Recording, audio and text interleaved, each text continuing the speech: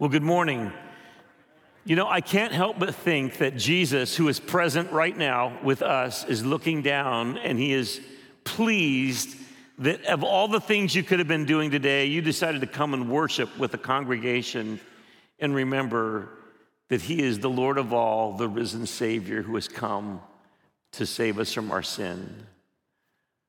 I just want you to turn to the person next to you and say, I think God's real happy that you're here. Come on, do that, yeah. And we're so glad that you're here too. Over the last few weeks, we've been looking at some words that Jesus spoke from the cross. These would be certainly among his last words, and last words are very significant. For instance, we began when Andrew spoke about how Jesus on the cross, he cried out these words, Father, forgive them, for they know not what they do.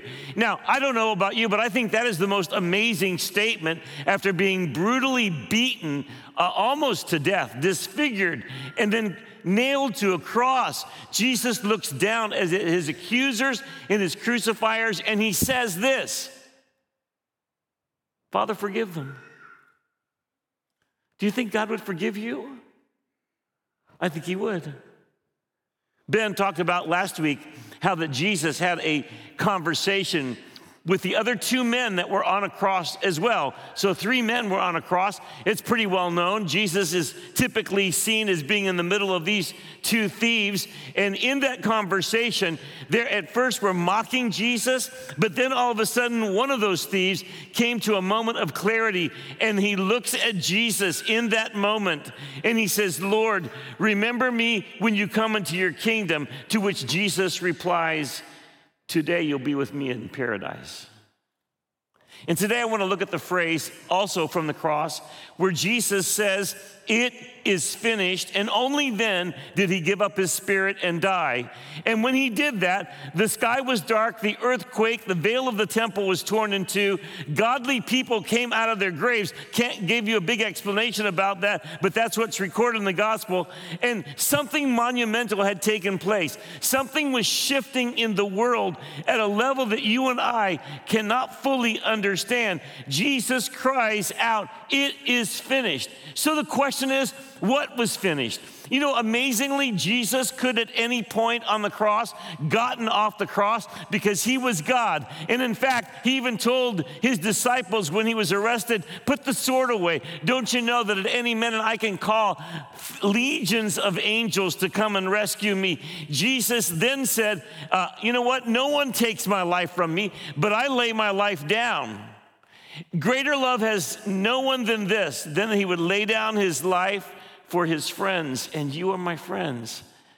And that's why I'm laying my life down. Jesus was on the cross because he decided to be on the cross until he was able to declare, it is finished.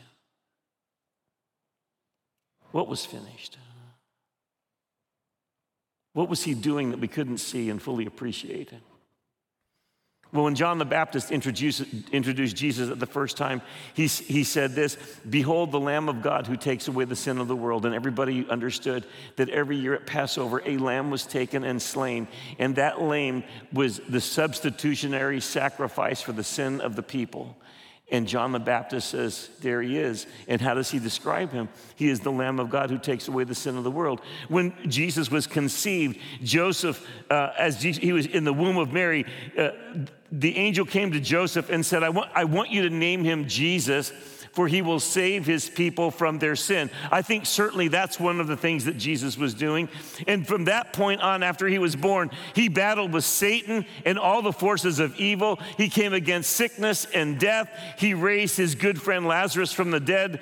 His agenda, his mission was to restore the kingdom of heaven to the created world and to the people he loved. I think John 3:16 still is my most favorite passage in the Bible, because when I was 4 years old, that was the verse I had memorized, and that's the verse that bathed my soul with a hope when I became afraid to die.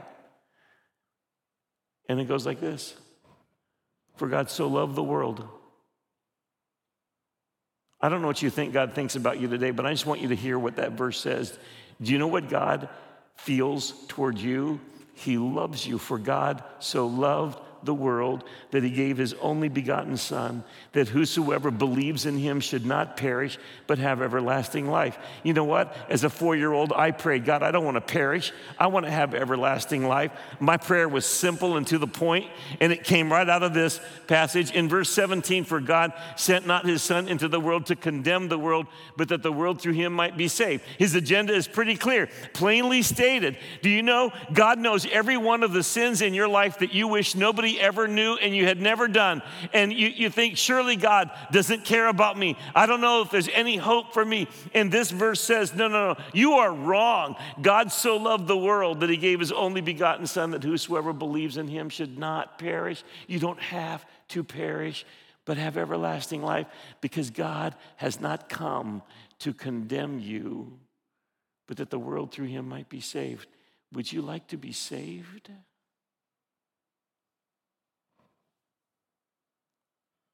This was the mission. It was what he was doing on the cross.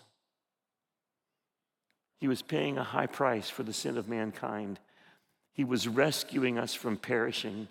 He had come to step in the way of our condemnation and take the punishment of our sin in himself, because he had come to save.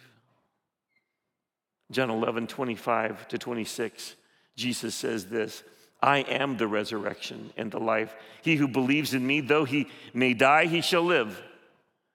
And whoever lives and believes in me shall never die. Do you believe this? Now here, I'm going to recommend this. All of us in this room will face death one day. This needs to be a verse on our lips as the moment of fear and uncertainty grip us. If you have Jesus as your Savior, you will not die. Jesus says, if you have me, I am the resurrection and the life. And if you believe in me and you receive me, even if you die, you will still live. And if you live in me, you will never die. I need these verses. Today is Resurrection Sunday. I mean, it's properly called Easter, but the honest truth is the agenda of this day is the resurrection of Jesus Christ. And in the early church, they had this tradition, which I always resurrect. That's pretty, no pun intended. Resurrect every Easter. So if you've been here before on an Easter, you might have done this. They had this tradition that they would greet each other, not hi, hello, how you doing, how's the weather? Okay, that's our way. But they would come together, and they were so marked by the resurrection of Jesus Christ. This is how they would greet each other. They would say, he is risen. And they're speaking of Jesus. And the response would be, he is risen indeed. What that means is, oh yeah, he's alive. He is risen. So I want us to do that right now. Okay, will you join me? I'm going to start with he is risen. You respond, he is risen indeed. Can you do that? Have you got it? Thank you. Here we go. He is risen. Man, that was beautiful. Let's do it again. He is risen. The third time, he is risen. And that's why we're here today. Because if we had a dead Savior, what use is a dead Savior? In 2 Corinthians 5:21, it says, for he made him who knew no sin to be sin for us, that we might become the righteousness of God in him. There is this miraculous design of God through the person and the sacrifice of Jesus to absolutely strip away our sins and infuse us with a brand new DNA called the righteousness of Christ. I want to just point out three things that Jesus was doing, and then he said, it's finished. And he gave up his spirit. The first thing is this: Jesus put death to death. Death is our greatest fear and is our most formidable enemy. You know, I hate death. I absolutely hate it. And because of what I do as a pastor, I am often with families who are grieving the loss of a loved one. And the pain and the loss that comes with death is profound. Whether the person who passed is 100 years old or a baby that's just a few weeks old, I hate the idea. I hate the feeling of death. It is not the way it's supposed to be. Our souls rebel against this because the people that we love, we don't want them to see them grow old and to not be able to continue and to live and thrive. And we don't want to watch them die. And when we see the young die, it's almost like this is just even more painful than we can know how to deal with. I have a son, James. He was born with a disability. He has Down syndrome, and he is the most delightful, fun guy in my house, honestly. But the one thing is, he loves to celebrate his birthday, and he's going to turn 27 this year. Now, we begin planning his 27th birthday the day after his 26th birthday. It's a little bit drive me nuts. James, we're not talking about your birthday for 6 months. Let's get past Christmas. His birthday's in July. And then we can talk about your birthday. I can't stand it. He's inviting people to his birthday. I have people come up to us and say, hey, James just invited me to his birthday party. That's really good. But, his birthday's not really till July. So just so you know, if you get invited, come. But I always like to say to James, he said, Dad, you exciting? You exciting? I'm at 27. His language is so adorable, honestly. Yeah, James, I'm excited about you being 27. Man, you're getting old. And immediately he protests, no, older. I'm no old. You know why? Because James understands that old people die. Grandma died, Grammy died, Grandpa died. and he doesn't want to get old. Don't give him that label old. When I talk to him about one day, we're going to see Grammy and Grandpa and Grandma and your granddaddy, and we're going to go to heaven. He goes, no, I know heaven. Do you know why? Because everybody he knows who's in heaven had to die first. He hates death. I hate death. Aubrey de Grey is an English author and a biomedical gerontologist. And, take a look at this guy. I just had to give you his picture because he has such a cool look for what you know what he did? He's the author of the mitochondrial free radical theory of aging and co-author of Ending Aging. In his writings, he argues that immortality was theoretically possible. Since then, he's been promoting his ideas from prominent platforms like the BBC, the pages of The Wired, the TED Talk stage. Unlike most scientists, he isn't shy about making bold predictions. He believes, for example, that the first person who will live to be 1,000 years old has most likely already been born. Now, before you just dismiss this guy as just sort of being out there, I want you to know that the celebrity billionaires have gotten behind this idea of solving the problem of aging. Sam Sheed, writing for CNBC, writes the following: all things must die, according to the poet Alfred Lord Tennyson, but that could be about to change. A growing number of tech billionaires have decided they want to use their enormous wealth to try to help humans cheat death. Amazon's Jeff Bezos, Alphabet's Larry Page, Oracle's Larry Ellison, and Palantir Peter Thiel. These are just a few among the super rich who have a keen interest in the fast emerging field of longevity. According to interviews, books, and media reports, these wealthy investors have poured millions into the effort to live forever. While breakthroughs are far from guaranteed, don't be planning your 1,000th birthday party. I'm just saying, don't put a deposit down just quite yet. They hope that various medicines, therapies, and other life science technologies will enable humans to live beyond 100 years old and possibly to 200 or 300 or even longer. And I actually love the idea. Don't you?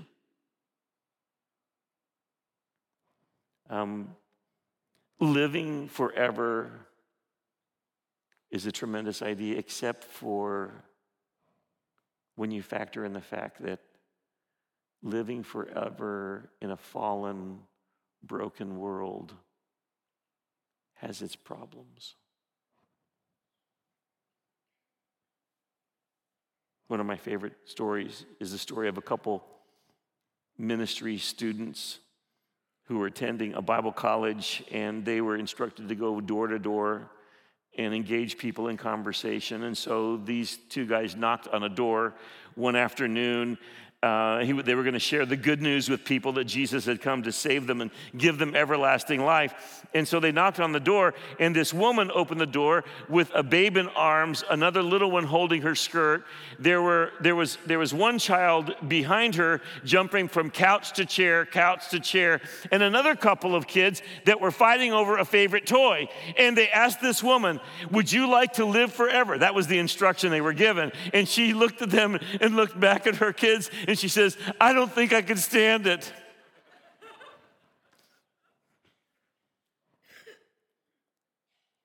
Actually, one of the saddest things in our world is the rate of suicide and despair. Centers for Disease Control and Prevention recently reported that more than 100,000 drug overdose deaths during the 12-month period ending April 2021, a 28.5% increase over the prior year. Most of these deaths were attributed to the use of synthetic opioids. And why do we go to drugs and alcohol? Because life is just so hard. It's painful. Just being alive isn't all we need. We have now a new term, deaths of despair, that comes from Princeton economist Ann Case and August Deaton. They set out to understand and account for the fact that life expectancies for the first time in a long time in the U.S. are not rising but falling, and they discovered that it's because of overdoses, suicide, alcoholic liver disease, and it is just a sad state of living life as a human being in a fallen world with a fallen nature. When Jesus came to earth, he announced this: repent, for the kingdom of heaven is here. We live in a world that includes death, pain, abuse, violence, sickness, hopelessness, and a constant struggle. Jesus, the very Son of God, came to deliver us from this life of pain and death to a new life of hope and meaning and purpose. This is our soul's longing, a place where death and sin and betrayal and loss no longer enter our minds and experiences. No more kids are thrown into the foster care system because mom and dad had a problem and couldn't figure it out, and they became sort of the shrapnel of the explosion of life. Jesus came to make all things new. The problem is not just dying, it is having life that is rich, satisfying, and good. If you think about living forever, that means that the murderers and the thieves and the corrupt and the abusive, the tyrants of this world would have all of these years to just hone their skills, and life here on earth would not get better, but would get more difficult.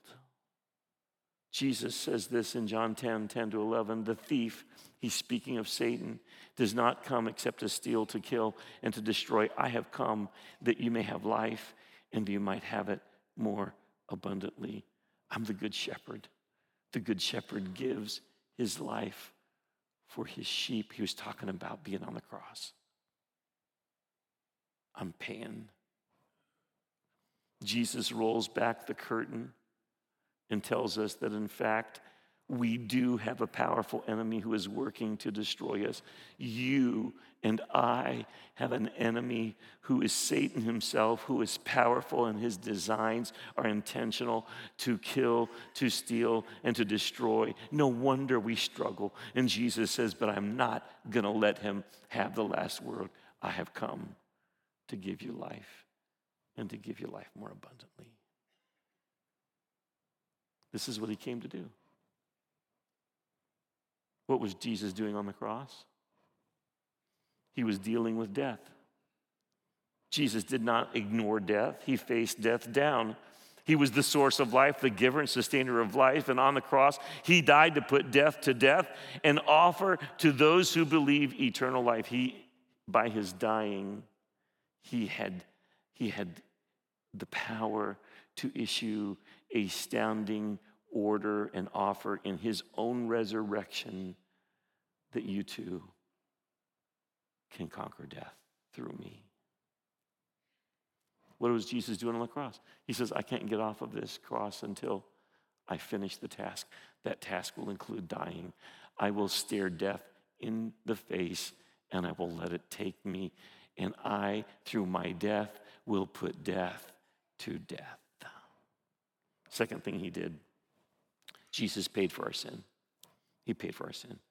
To fully understand the agony of the cross, we have to go back probably to the Garden of Gethsemane because it's a beautiful picture of the agony that Jesus experienced, knowing that he would die on the cross and he would receive in his body the sin of the world, the suffering, the humiliation, the fact that the Father would have to, at that moment, turn his face away and Jesus would cry out, my God, why hast thou forsaken me? You know, sometimes a question doesn't need an answer or is not intended to ask for an answer. Jesus knew exactly what was going on, but his cry was, this is what I'm feeling. I've never felt this before in all of eternity. My God, why hast thou forsaken us? And in that moment, a heaviness came over him.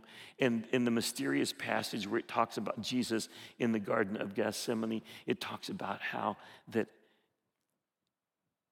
he became exceedingly sorrowful and distressed as he anticipated the cross.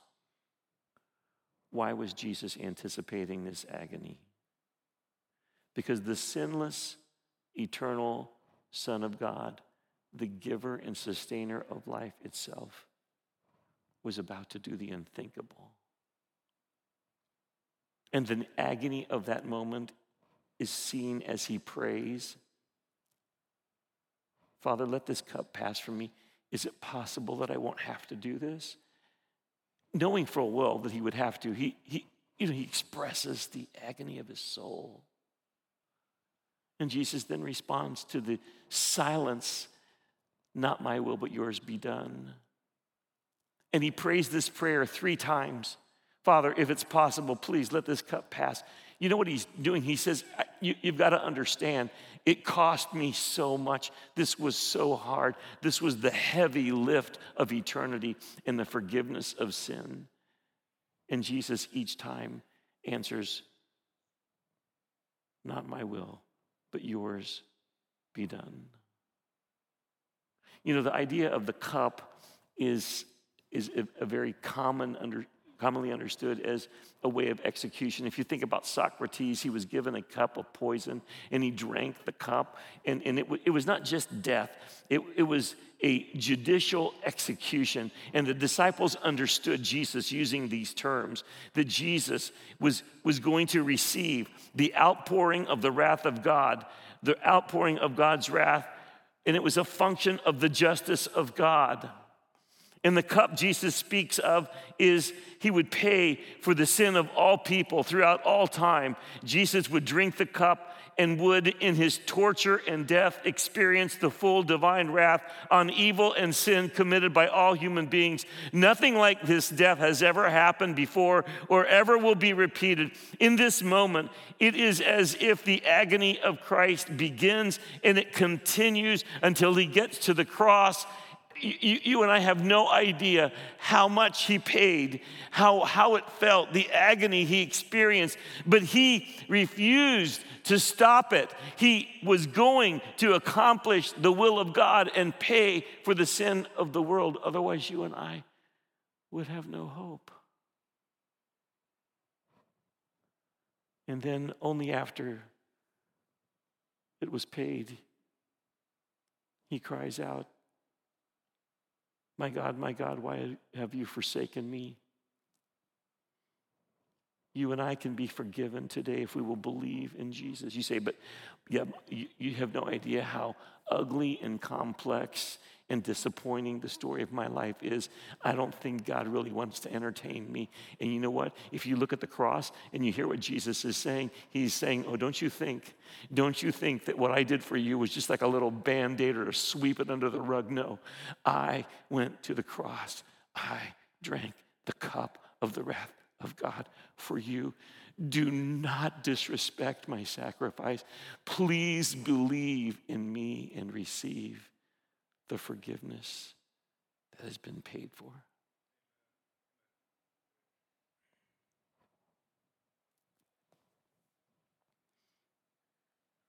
Honestly, all of us are sinful and deserve judgment.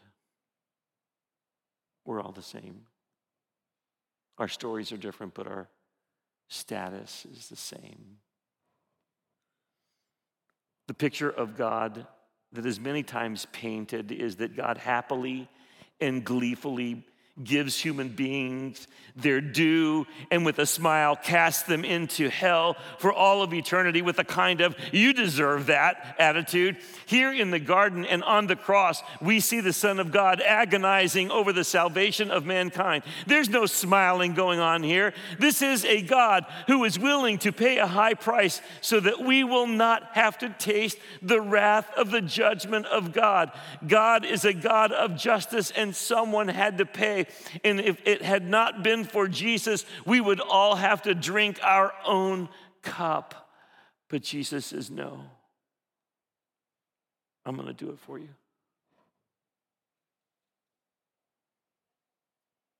You know, sometimes I think people have this idea, and you may have heard this expressed, I just don't want to have God in my life. I don't need him telling me what to do.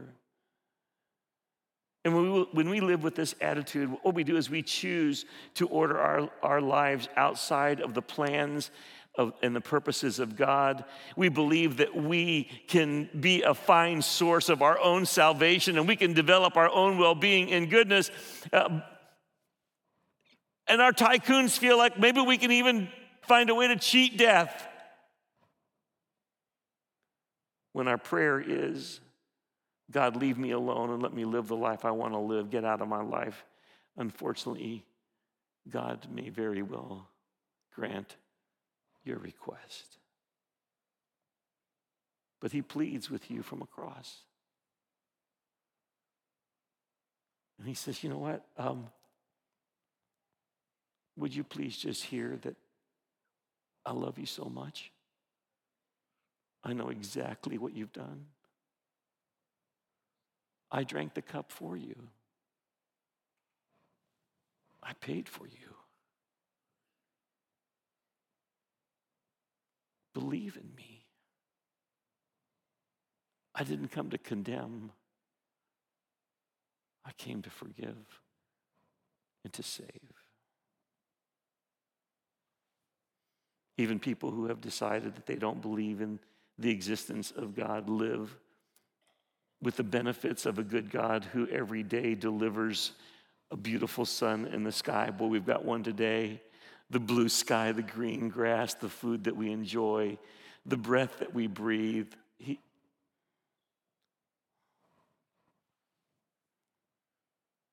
But ultimately, if you refuse to be in the kingdom of God, and you'd rather be separate from God, none of that will be there for you.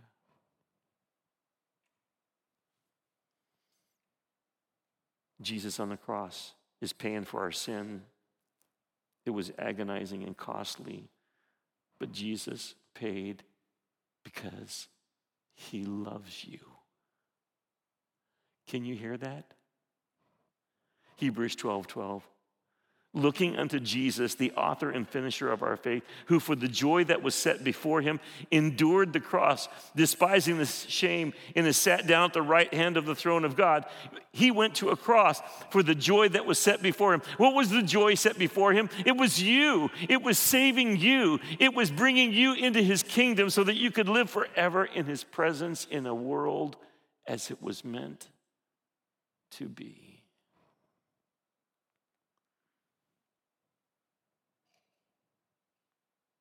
Lastly, Why did Jesus go to the cross, and what was he finishing? He was finishing the renewal of all things began at the resurrection. All that is wrong began to become undone. That's a poor quote from Lord of the Rings.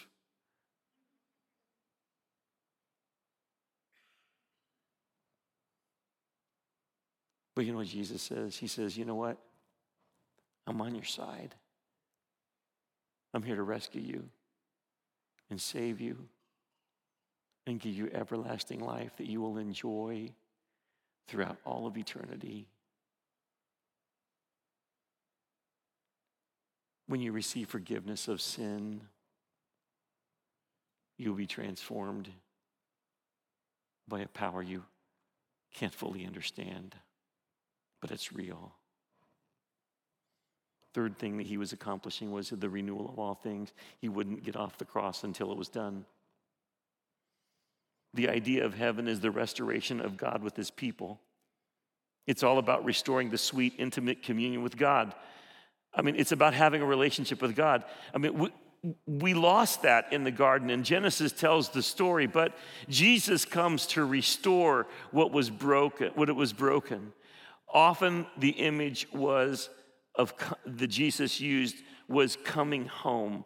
One of the best known parables is the parable of the prodigal son. And Jesus talks about the father's house. The son who walked away in rebellion and squandered it all in riotous living. He eventually was alone, hungry, and when he came to his senses, he made his way back to the father's house, not hoping to be a son, but just to be a servant. But he was received and restored. And in John 14:1, it says, "Let not your heart be troubled. You believe in God, believe also in me. In my Father's house are many mansions. If it were not so, I would have told you, I go to prepare a place for you." The Father wants his children back.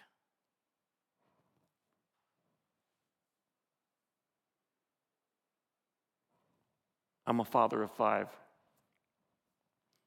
And I haven't got a chance to tell you, but while I was in Greece a couple weeks ago, I had a grandbaby.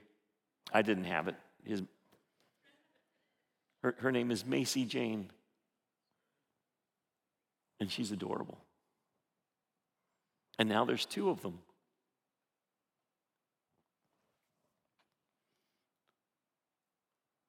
And I'm always amazed by how much I love my kids. And my greatest joy is to be with them. And you know what God would say to you? I died on a cross for the joy set before me. And you know what that joy is? I want you. I want you. I want you so much I paid for you. I drank the cup of wrath that justice requires for you.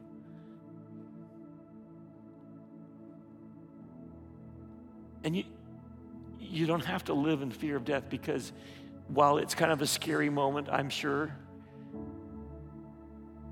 there is this thing called the resurrection, because you know what is said, he is risen. And everybody answers, and yes, he is. To live life with the hope of the resurrection is a game changer. To live life knowing that this great God of heaven saw us in our sin and sent his son, and Jesus fully paid the price so that he could give away salvation to those who believe, to those who ask. Reminds me of the story of the 2 guys who were best friends, and they loved baseball, and they had an argument throughout their life about whether or not there would be baseball in heaven. What do you think? Do you love baseball? Well, they had the argument. They loved baseball so much, they made a deal. Okay, whoever dies first and gets to heaven I want you to come back and we're going to come back and tell the other one whether or not there's baseball in heaven. And so one of the friends died. And then he comes back in a vision to his friend and he says, hey, I've got some good news and some bad news. The good news is there is baseball in heaven. And he says, really? He said, the bad news, you're pitching Friday.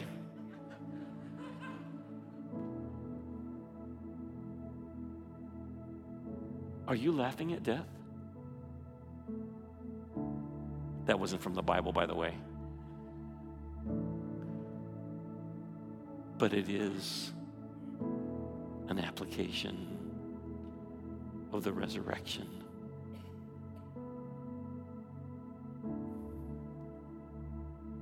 God so loved the world that he gave his only begotten Son, that whosoever believes in him should not perish, but have everlasting life. For God sent not his Son into the world to condemn the world, but that the world through him might be saved. Now, I want to ask you to stand.